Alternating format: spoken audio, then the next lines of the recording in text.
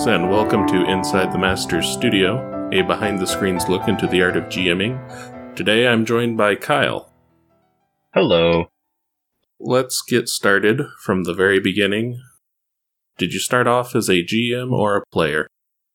I had a very brief run as a player. My character did not make it out of the first game. After that, I decided to try my hand on the other side of the screen, and I found that for a long time I vastly preferred that side. So you wanted to experience the power that had brought you low? It wasn't even power that brought me low, it was just shitty dice, but yeah, that was certainly part of the appeal. You are no longer bound by dice. Nope. What system did you start off in? First edition D&D. I had access to a couple of my dad's books, and I managed to convince a number of friends in, I think this was middle school at the time, to give it a try with me. And yeah, this was the edition where dwarves and elves were their own class, and aside from that, it was the original four. Who was your first short-lived character? I was the dwarf, and I was laid low by a giant beetle. But what was even more embarrassing was in the very next room, there was a magically sealed door that, of course, nobody could open at the time. My friends were so desperate to get in there that they used my stout corpse as a battering ram, and that failed. And then they knocked. Well, I mean, it's not like you're using that body anyways. Oh, no, of course not. When you took over as the GM, was that amicable, or was it a violent coup? It's actually fairly amicable, because while I could convince them to try the game with me, I couldn't convince any of them to actually lead the game, so my dad actually GM'd the first game, and then after I died, he saw a very convenient way for me to take over, and it was only after hindsight and my own deviousness that came in later that he probably planned that, but I can't fault him for that. About how long did you play with that system? Probably the rest of that summer, and then I kept on wanting to learn more about the system and other systems, whereas most of the friends did not. My history is one of droughts and spurts. So what did you move on to from that system? Straight up the D&D line? Well, I skipped 2. The next time I was actually able to find other people that shared the interest was when 3.5 was in vogue, so I messed around with that for a bit. I remember making the edgiest of edgelords at the time, and then after that, I actually found a swath of friends who shared my interest in the hobby and also were able to actually stick around for more than 2 or 3 sessions once 4E was in big swing. So we had the big swing in 4E when it was first released and when it started getting popular. And from there, that's when I actually started branching out from outside the fantasy path. I did Call of Cthulhu, because who doesn't enjoy a good game of losing your sanity? And I did some Pathfinder because I was really truly desperate for a game at that time, and that was the only thing in town. Once I found my current group, we spread out a little bit more. We did some Warhammer Fantasy 3rd edition, which was the first instance of the dice that made their way over to Star Wars Edge of the Empire. I haven't been able to convince them to actually get into Shadowrun yet, unfortunately, and I don't think they have the tolerance for all that crunch, so that's just a pet dream of mine. Started up with some Night's Black Agents. That's the new flavor of the month. Those are the big ones, as I recall. And as a GM, do you have a preference between the dice system that Warhammer uses versus the dice system that Pathfinder Dungeons & Dragons use? For a long time, I was just okay with the D20s because that was tradition, but once I started getting my mind able to break out of just adhering to tradition, I became a fan of any kind of alternative way to tell a story, and I, for one, am always okay with randomness influencing things. It's part and parcel of having spent any kind of time with GW products. So I was really a fan of the dice system, and hopefully soon I'll be able to actually get some Edge of the Empire going on the side, because I have not been able to yet, to my great shame. When you are constructing a narrative in a system that's a bit more free, how do you go about building it?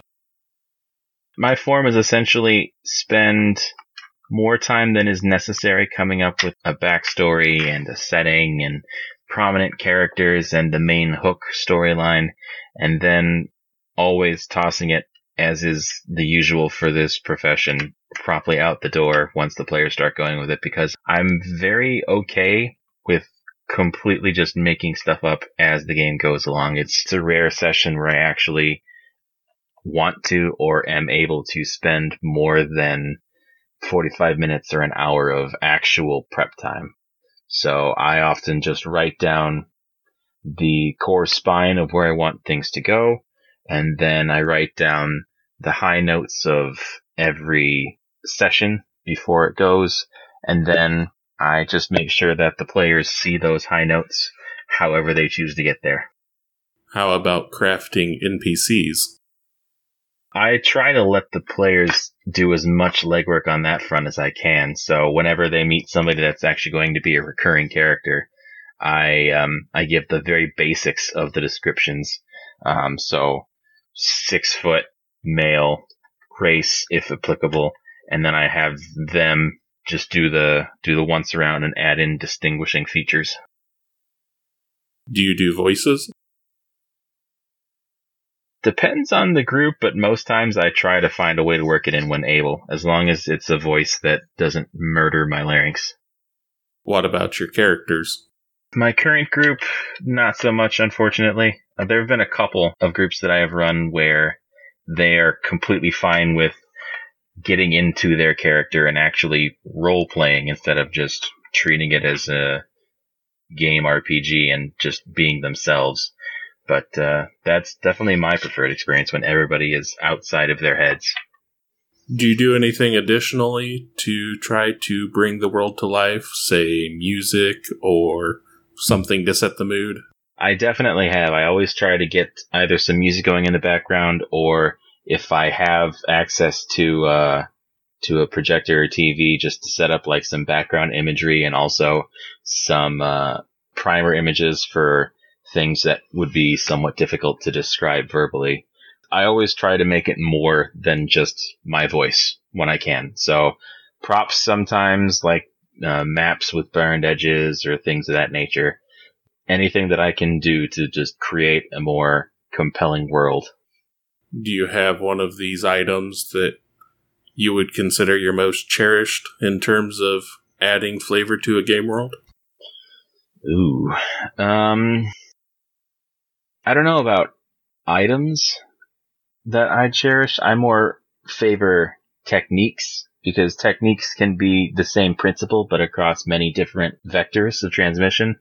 I always try to throw in some kind of puzzle, because in my group, puzzles are the preferred interaction for one or two members of the group, and B, it's also always the thing that somehow gets everybody to, not just kind of be themselves and play how they would themselves. It gets them to think a little bit. What kind of puzzles? Standard Riddles in the Dark style word puzzles for one or two games, and then I realized that my wife, who is in a lot of my groups, is much better at those than I am, so that didn't last for very long. So after that, I mostly tried word puzzles. My favorite was one that was listed in the 4E rulebook, and it was, I forget the actual name of it, but essentially you took whatever coded message you were trying to have the players find, and then you write it out in columns, so each letter takes up one space in a row by column checkerboard, and you arbitrarily set the page width to 5 or 7 characters, and then you scramble all the letters in each column by alphabetical order. So let's say in your phrase, it'll happen to go down maybe 5 or 6 lines, and you just take the one column, which could have an R, an O, a G, F, and a P, and you just scramble them in that column by alphabetical order. So they have to go through and figure out the correct order for everything. Interesting. Do you find that having your wife as one of your players changes how you DM? No. When the game starts, I really just try to forget any personal associations that I have with people, because it doesn't super carry over. I just try to remember how they like to engage with things, and I try to bring that over into my sessions and my ideas whenever I can. But the fact that it's friends that I've known since high school for some of them, and the fact that it's my wife, it more factors into how I can get them to open up and let loose a little bit. Do you ever have to watch yourself around her like she's trying to sneak plot details out of you? No, more often than not, they just try to sneak either solutions or lenient rulings from me instead of actual plot details. How lenient are you willing to go? For the long time, very lenient, but recently I'm just more of the attitude where unless it comes to actual character death, then the dice just kind of fall as they may. Now, do they know that you're being lenient? Oh god, no. So they don't have a carefree attitude when it comes to the game. Now, I have the carefree attitude, but the great trick is making it seem to them like I don't. One of my standard favorite things to do is whenever it gets to a question that comes up where I don't necessarily want to or have the time to make sure everything is accurate, I just have them roll whatever die is closest to them and make a point of looking at some random page for about 5 or 10 seconds and then just making up an answer for their question or how to proceed in my head. The classic screen bluff. Yep. Except I never use screens, really, unfortunately. Oh. Well, then I don't want to play poker against you. It's the laptop bluff nowadays, anyway. Do you prefer to get away from fantasy at this point? I personally prefer to get away from fantasy wherever I can, because it's what just about everybody started with, and unless you have some real dedication and appreciation for that kind of setting, it's just played out. A friend of mine put it best: it's very difficult to actually have a compelling fantasy world that's not just Middle-earth. Like, you either are copying Middle-earth too much, in which case just do something involving Lord of the Rings, or you're going too original and it's just kind of silly and trite. So it's very difficult to walk that fine line of different but also still compelling. When you're GMing a game, do you have an end goal in mind for your players? I always have an end goal in mind. Of course, we never ever get there, but it's still fun to have the end goal in mind.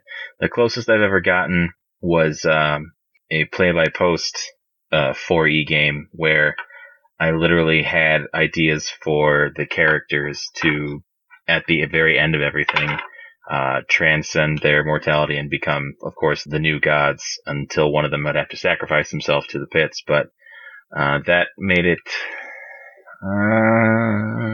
I want to say 2 years before the ending, which I foolishly had actually tailored to each individual character and their backstory, before too many of them dropped out to make any kind of sense out of the ending, because then all the replacement characters didn't have the same beats and the same history. It's a fairly admirable length, though, for a play-by-post. I know, I'm actually still pretty proud of it. What was the title of it? The Fantastical Contraption. Oh, that makes me want to just look it up. Have you given up on fantasy RPGs? It has to take something really special for me to get into fantasy nowadays. Now, granted, it doesn't have to be, super mundane either. There has to be some element of not normal to it. A lot of designers nowadays are striking a better balance of that to me. I just kind of gravitate to that kinds of stuff. When you're starting a new game, like if you were to start Star Wars, how deep do you go in with the initial investment? Too much. Have you gotten burned before? More like burned constantly. I do not do things half-measured. When I see a new system that catches my eye, I will get the core book, and I will probably read the core book cover to cover multiple times, and I will get a couple of little seeds throughout, and then on second reading they develop as I recall new things that I might have overlooked the first time through, and then I see if there are any extra like free or cheap supplements that I can score, and then all of these things will just build together, and usually before I know it, I will have half of a spine written before I even figure out if anybody wants to play the damn thing. Do you require any sort of initial investment from your players as well? I really should. More often than not, it just consists of me just saying to them, hey, I found this cool thing, and at that point I typically have a good one-sentence zinger description and say, do you guys want to play this? The one thing about them is that they can be very easy to lead into things. We have a fair number of starts and some middles, but very, very few completed. Can you think of the last game that you organically completed? No, I honestly can't. I think I've just kind of gotten used to it at this point. But that also probably means that I should just be writing shorter stories instead of this whole long thing. I do have very high hopes for the Night's Black Agents game that I'm running online with a couple of people. It's going strong, and their commitment is similarly strong so far. What would you say are the main differences in terms of a face-to-face RPG versus over the internet? Face-to-face is obviously the preferred because there's just so many extra layers of depth that you can invoke and that you can get out of the players in terms of emotions and connection and interaction. But, of course, it has the prerequisite of everybody has to be in the same geographical region with the same free schedule spots, yada, yada, yada. I mean, online is proving to be a nice substitute so far because a lot of the materials that I could have used in a in-person game can still just be used over the internet, aside from I don't get to hand them physical items or pamphlets or anything like that. We can use Google Maps if we're doing a real-world game, or we can find a generic fantasy map easy enough. There's tons of them online. It's proving a nice substitute in a pinch, which I am finding myself in increasingly more pinches as of late. So this game is called Night's Black Agents? Yes. The gist of it is that the players are a team of either burned or retired covert intelligence operatives in Europe, and they happen to stumble onto a vampire conspiracy, and they have to examine and diffuse the conspiracy before they get killed or turned, or however the vampires in that campaign work. How did you find this RPG? I actually went to the RPG thread on the forum and just said, hey, I'm looking for a new game, but honestly, I have not been able to pay attention to new systems for some time because A, they're coming out so much faster now, and B, I had a son last December, our first child, and yeah, apparently children take lots of work. Who'da thunk? Congratulations, by the way. Thank you. Are you grooming a third-generation GM? I made a pledge to myself that I was not going to force any of my interests on him. I'm not going to force miniatures or video games or RPGs or fighting games or any of that. However, if he shows interest in anything, I resolved that I would do every single possible thing that I could to assist and support them. So I would expect that he might be showing an interest in, probably about 9 or 10 years or so. So I might introduce him to it just to see if he enjoys it. And if he enjoys it, then that's gonna be a deep rabbit hole. So you turn to the Penny Arcade forum for help finding a new RPG, and then what happened?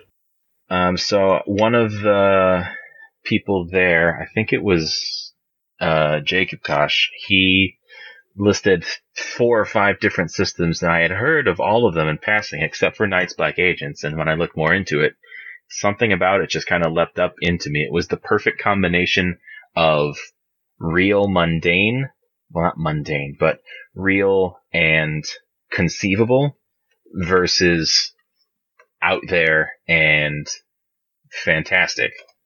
Because everybody kind of knows how a spy movie goes. Everybody's seen at least one Bond or one Bourne movie, so they have the basic tropes down in their head.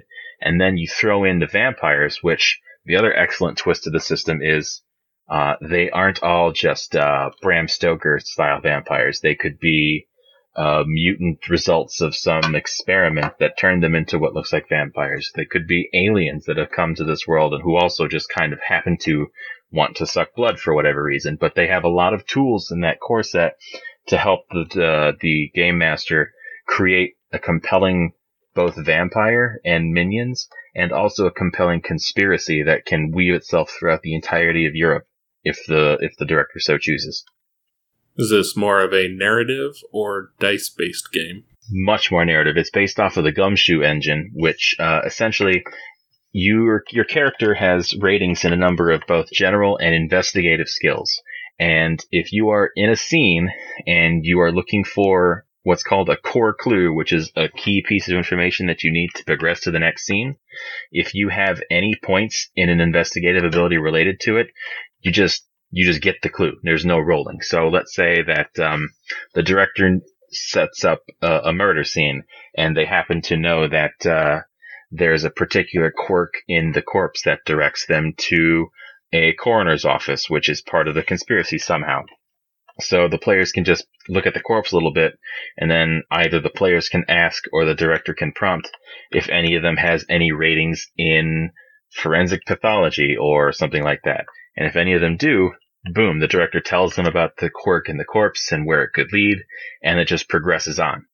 Players can spend points to get even more information, and if it's the general abilities like running, punching, shooting, driving, things of that nature, then D6s get involved, and they can spend those points to boost the roll. But you don't need anything for this game aside from maybe 2 or 3 D6s a person, and that's it. You got your pencils and paper and a couple of dice, and that is all that you need. Is this a game that you play live over the internet, or is it a play-by-post forum format? We run it on Discord. With a narrative game like that, do you prefer it to be off the cuff versus edited responses? I think so, yes, because the nature of how deep you can make your conspiracies go means that there are tons and tons of different branches that you can write in that you might just have to drop on the fly or adjust on the fly. And I find that when I'm working that hard to improvise and keep things moving, it helps the players to be able to improvise and keep things moving as well. Because every GM, I haven't heard of one yet who doesn't at least sound like they're making stuff up as they go. They can have everything planned out, but you always hear the ums and the pauses that indicate that they're quickly refreshing something from their mind or from some note cards they've written down. So this game, to me, since it can have so broad a scope, it helps to encourage a little bit of improv in both me and the players. Do you think that you've developed any tells that the players can pick up on when you're not being quite so truthful? I hope not. I mean, it is literally just my voice they have to go off of, and I have been actually trying to pay attention to the spots where I stall a little bit and where I can write down at least a couple more things before the session starts. But I'm so far they haven't given me any evidence of them picking up on my tells when I'm just kind of improvising. And I think also the supernatural aspect of that game helps out a lot, because they could be just tailing somebody to an organized meet when all of a sudden they have a fucking mutant Irish vampire coming down to them waving a shillelagh around, and that kind of throws a pause into their mental strategies, and that pause gives me a couple seconds or two to regain my faculties and try to figure out how to naturally progress forward from that. With as hectic as it sounds the system can get, do you have an end game written out in your mind or on paper? Yes. The other excellent thing about this system is that it essentially walks you through the process of writing an international conspiracy. It has a tool called the Conspiramid, which is exactly as it sounds. It is a whole conspiracy organized into a pyramid format. So at the top layer, you have obviously the vampires, or whatever is acting as a vampire in your campaign.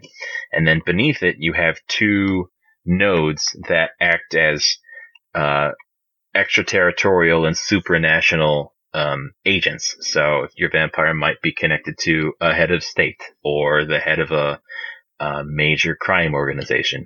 And then from there, those nodes connect to some national level ones. And then those go down to provincial, and then down to city, and then finally all the way down to the street level pushers and thugs that the players will start off with. So it encourages you to design, if not fully, at least a skeleton of things that work all the way up from the street corner to the seats of power throughout Europe.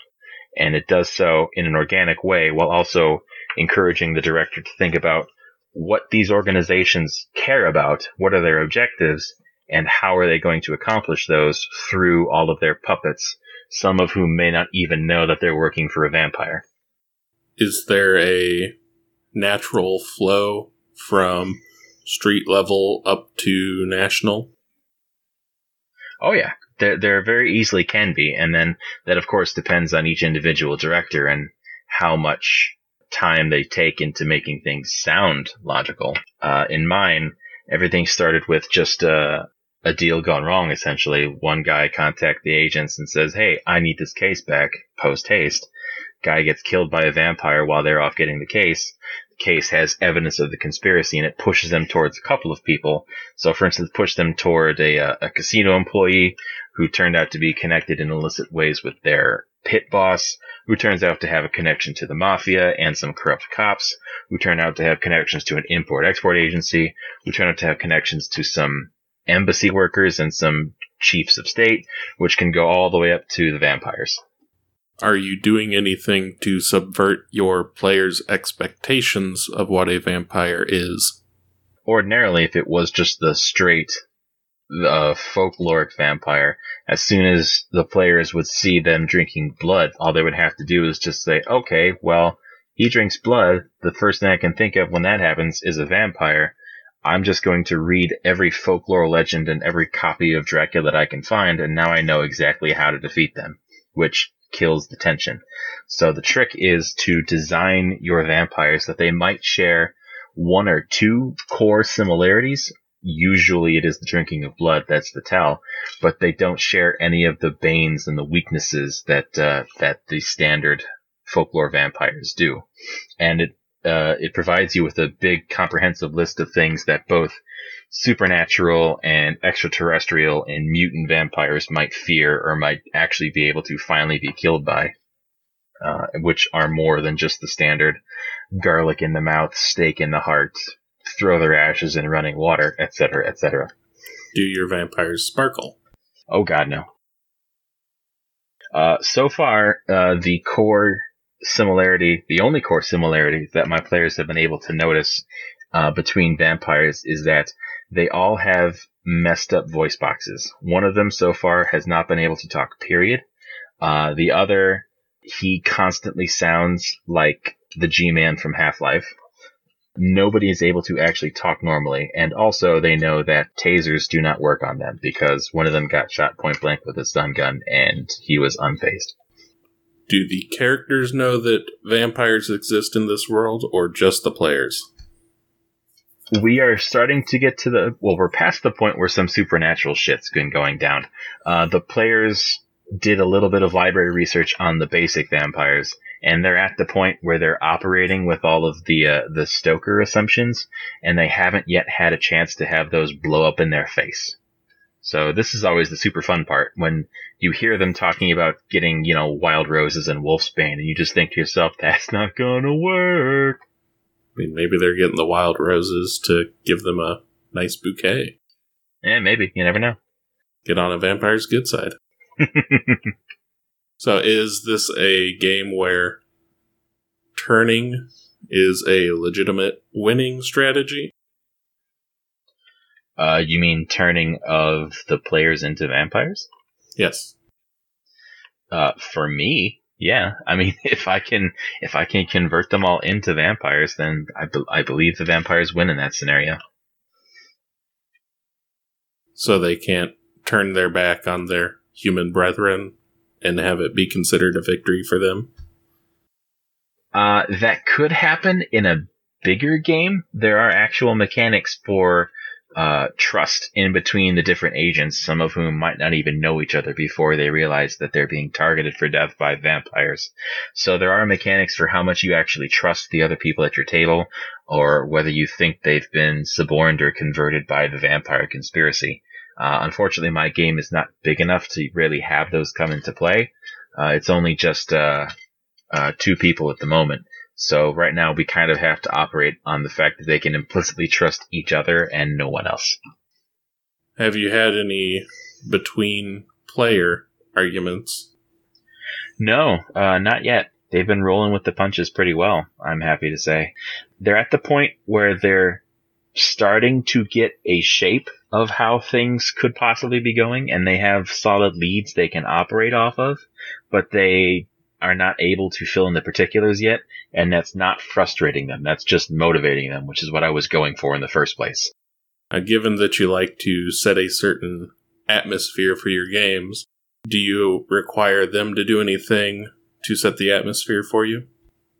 I should, because we're getting now to the number of sessions where they're starting to get comfortable with the system. Neither of them had played this or really even had anything more than just heard about the basic premise before we started.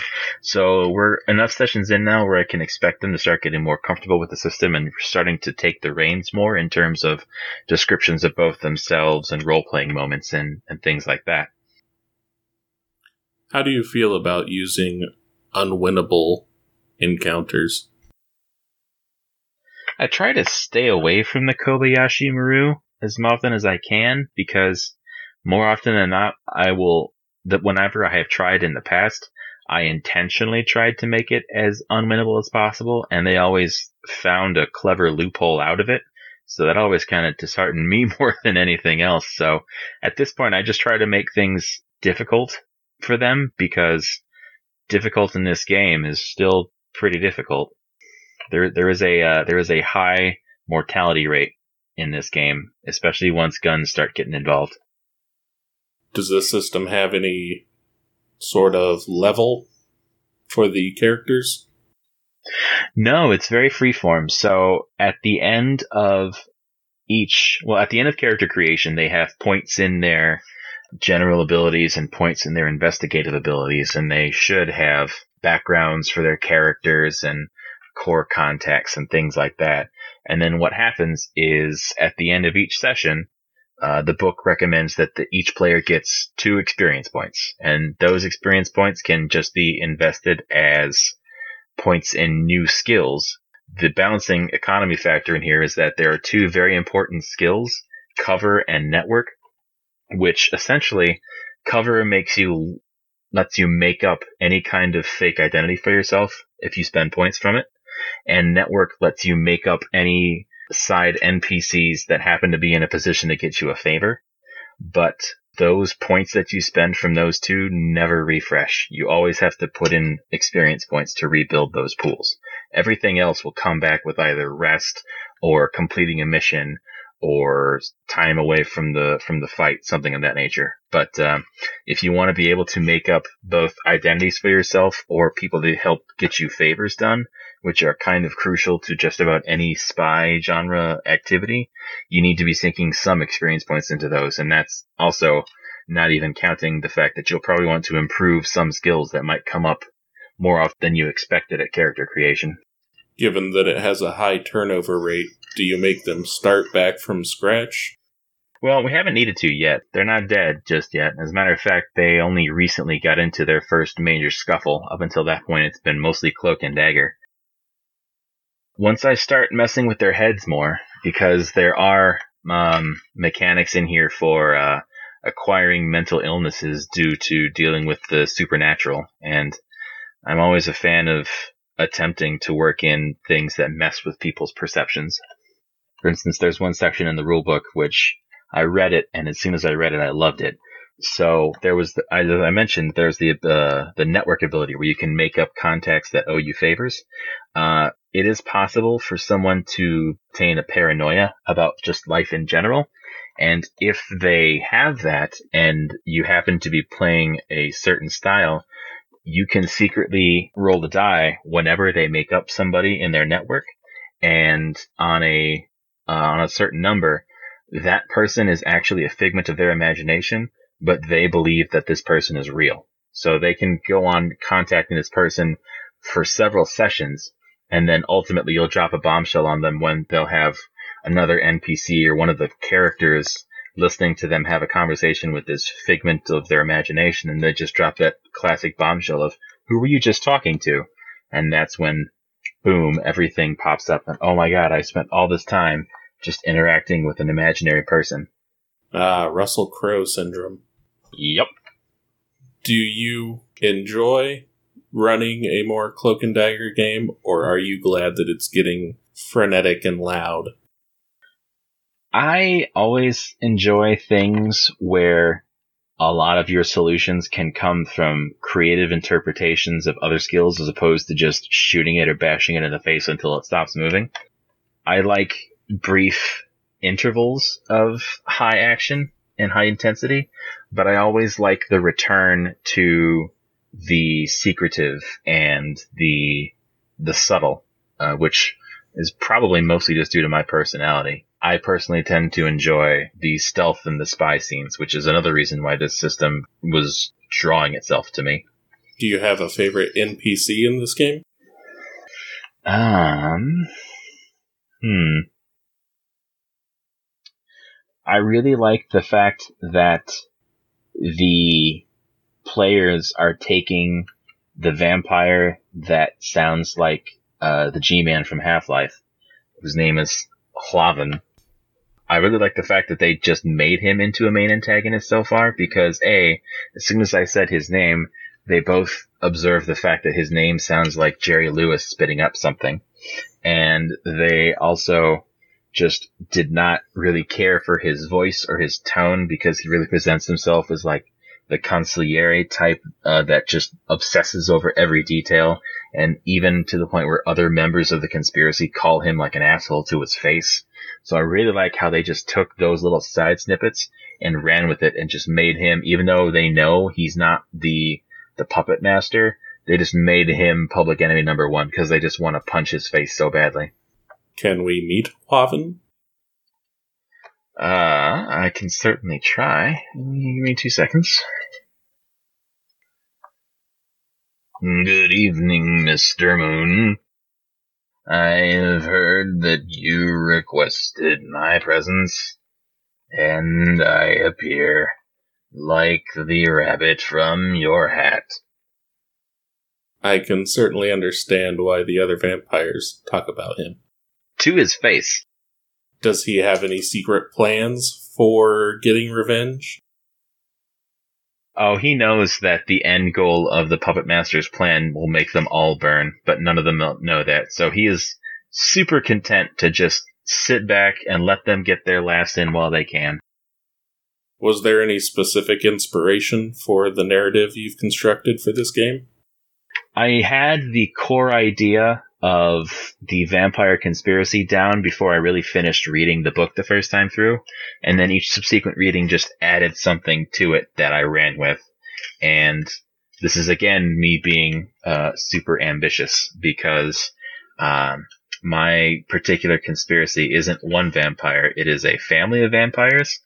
And they are the results of a secret Nazi experiment to make the Ubermensch. And instead they created 4 related vampires who realized that with their newfound powers, it would be trivial for them to just kind of take over humanity, especially if they started creating armies of Renfields and mental slaves. So instead, they just mutually agreed to have the longest running game of diplomacy ever. They each took separate sections of Europe proper, and they have a agreed upon time limit to see who can progress the most towards conquering their section of Europe by a certain date. And whoever wins gets to implement their plans to take over Europe and the rest of the world, with the other vampires being subservient to it. That is certainly not a narrative I've heard before. Yay! I am impressed. Bravo. Yay! So they're maybe a third of the way towards taking down the first one. And of course, they only know that there is one, so I'm hoping that once they finally get the stake in this one, he'll drop the bombshell as he's going about losing out to his family in the great game, and the players will just go, wait a sec, what did you just say? And he'll have that classic moment where the villain, as he's dying, realizes that his enemies don't know how deep they're in. Do you have a monologue written out already? Oh, I have some seeds. I still have probably another couple of months before I really need to get it finalized, but I definitely have an idea of what I'm going to say. Have you laid any subtle hints towards the other 3 vampires? 1 or 2 that are kind of subtle. The players currently think that the Import-Export Agency that they're investigating right now, they found indicators of shipments to the other regions of Europe where the other family members are hiding. But currently they just think that they found a human trafficking ring or a drug smuggling ring. They don't know the real purpose of it yet. Which do you enjoy more, having your players actually connect the dots, or connecting the dots the wrong way and coming up with crazy ideas that you never even conceived of? See, I love both, so this is literally a win-win situation for me. If they connect the dots, I'll have that little feeling of pride that I actually made something that was logical and sounded smart. And if they come up with their own batshit crazy theory, I will probably find a way to make that the truth and ditch whatever I had written. When you're developing a narrative, you said you like to write. I like to create things in my head a lot. I mostly write down just the core notes of what I'm trying to get across, just for my own memory aid going forward. So for this one, I have the core notes about each of the members of the family, like it's a couple of sentence fragments about their goals and how they go about things, and maybe 1 or 2 core allies. And then as needs be, I will flesh those out further down the line. Between game sessions, what do you do to keep the story fresh in your mind? I tend to just kind of mentally replay the prior session a little bit before the next one. So just go over moments that I thought would be resonant that weren't, or what I thought would be innocuous moments that the players really remembered and talked about after the game was over, and try to build upon those for the next time. But no major journaling? Not really. I always somewhat secretly hope that the players will start doing that stuff just kind of their own accord. And I'm getting that wish in the Night's Black Agents game because one of the players is kind of making an adversary map that they're keeping up with on the forums as they learn more information, which is what I really want all along. But I don't want that to happen unorganically. I want the players to want to do that. At the start of each session, do you do any recap? Yes, I always have ideally one of the players if able, but if not, I give a recap of the high notes of last session, and I subtly hint at one or two of the things that they should remember if they happen to have forgotten.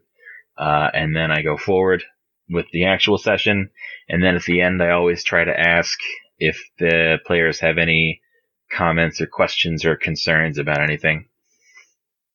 If they remember something incorrectly, do you correct them? That's a case-by-case thing. If they remember something incorrectly, and it is going to absolutely lead to dead air and frustration among the players, I'll try and drop some hints or maybe a skill check or something to get them back on the right path. If they remember something incorrectly, but it can certainly lead to some unexpected development, I will just let it fly. So we're going to start wrapping up, but before we do, we have to go over the Pivo questionnaire, as developed by Bernard Pivo, then ripped off by myself. What is your favorite word? Ooh, something with at least 3 syllables. I can't narrow it down right now, but knowing me, it's something with at least 3 syllables. For a rhythm aspect? No, mostly just because I try to make myself sound smarter by using bigger words. What is your least favorite word? Bay. I'm assuming BAE. Yes. What turns you on creatively, spiritually, or emotionally? I really respond to passion and interest. I don't want anything to be forced. I want everything to ideally happen organically in response to stimuli. So I don't want people to play my games because I suggested it and they would be letting me down if they didn't. I want them to play because they want to play. And what turns you off? Going through the motions, doing things just for rote reasons. That just kills interest in things for me. What is your favorite curse word to hear from your players? Something that's not one of the big 7. Like, I get that people might be a little surprised if I hear an errant, oh shit, come out. But when people come up with, oh, dick whistle, that's when I know that I've actually got their attention. What sound or noise do you love? I really like white noise. It's calming. A specific one like TV static? No, I like cat purring. What sound or noise do you hate? Dog whistle style beeps. What game system, other than your own, would you like to attempt? In my heart of hearts, I know it'll never happen, but if I could somehow get people around me interested and committed to a Shadowrun game, that would be my dream. I love Crunch, and nobody else around me loves Crunch. What game system would you not like to do? Pathfinder. It takes the fantasy setting that I'm tired of, and it emphasizes the tactics that I'm bored of. When your game finishes, what would you most like to hear your players say? That was memorable. I'm not going to forget this. Do you have any stories from past games that have lived on through the years? Honestly, the stuff that stands out to me is from that fantastical contraption game that I mentioned earlier, but it's not any one particular event. It's the closest I've gotten to actually getting an entire party buying into what I was selling. Everybody just ran with their role and never looked back, and I always liked what happened in there before it died. Thank you, Kyle, for joining us at the Masters Studio. Oh, thanks for having me. I've been your host, Damoon Rules, and remember, the only losing game is the one you don't play.